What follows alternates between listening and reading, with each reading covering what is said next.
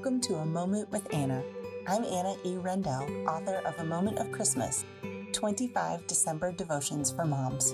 I'm so glad you're taking a moment for yourself, even in this busy and full season. Each of these 7 days includes a scripture, a devotion, a question or two to ponder throughout your day, and an extra moment, like a recipe, inspiring holiday quote, or a time-saving tip. We'll also pray together every day. It's my prayer that, moment by moment, we will make room for the peace and joy that this season is meant to bring.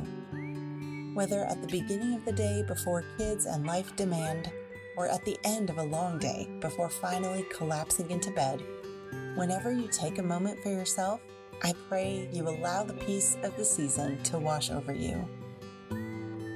May the moments in this book be the guilt-free breaths of oxygen you've needed.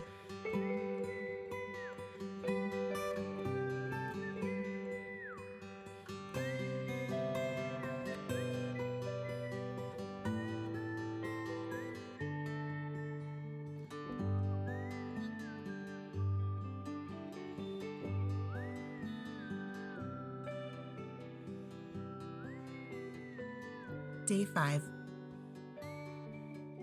And because Joseph was a descendant of King David, he had to go to Bethlehem in Judea, David's ancient home. He traveled there from the village of Nazareth in Galilee. He took with him Mary, to whom he was engaged, who was now expecting a child. And while they were there, the time came for her baby to be born. She gave birth to her firstborn son. She wrapped him snugly in strips of cloth and laid him in a manger, because there was no lodging available for them. Luke 2, 4-7.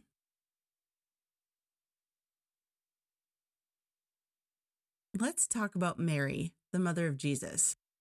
She rode a donkey while nearing labor. Mary rode a donkey while nearing labor. I didn't even want to get in our car when I was in or near labor. I cannot imagine getting on an animal.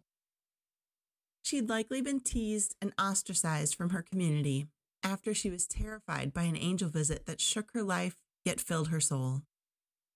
And when the time came to give birth to this baby, no doulas assisted and no nurses fussed. Only Mary's new husband was leaned on, and he filled the roles of doctor, coach, and father. No onesies or tiny diapers were available. Rather, simple strips of cloth from who knows where. No nursery to send Jesus to so Mary could rest.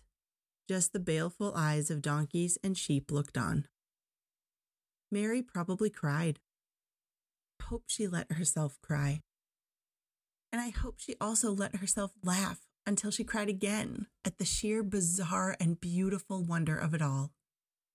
The coming shepherds, the life her son would live, the angel chorus making the night sky brilliant, a braying donkey the soundtrack, her new husband by her side, and a baby.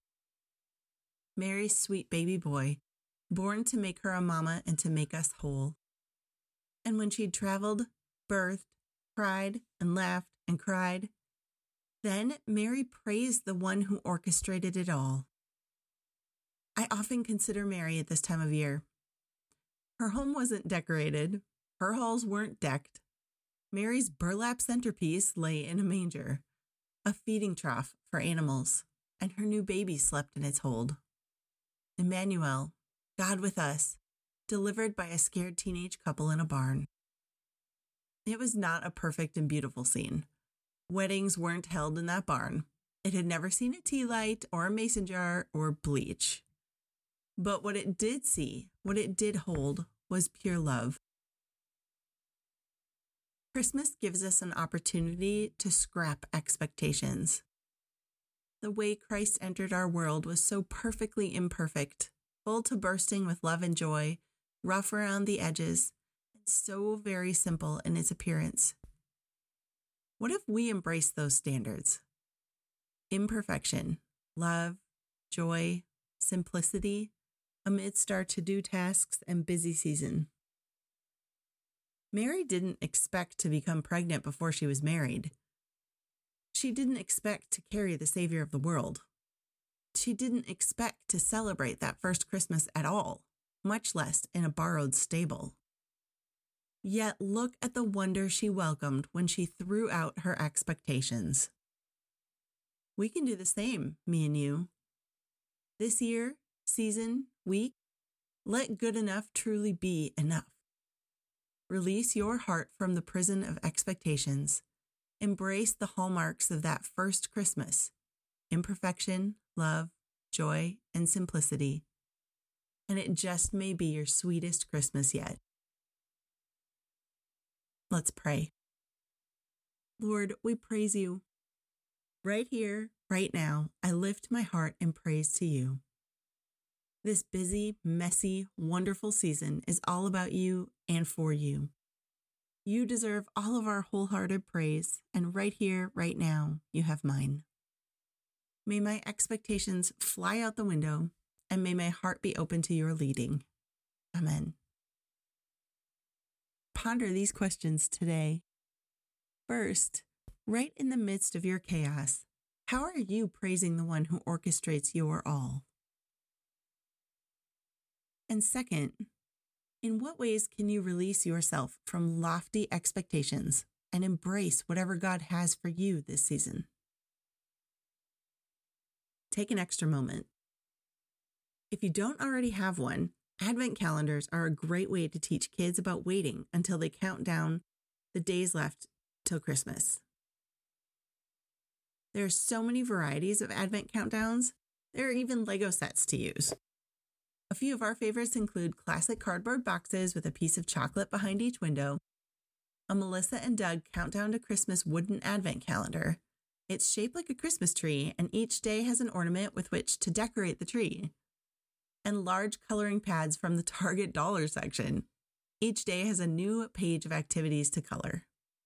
We've also used the Shepherd on the Search from Dayspring.com. Each day, you move the shepherd closer to the manger as he continues on his search for baby Jesus. Also worth noting, you don't need anything fancy. Use a classic paper chain or simply make an X on a calendar. However you choose to count down with your kids, first make sure it will work for your family. That's what really matters.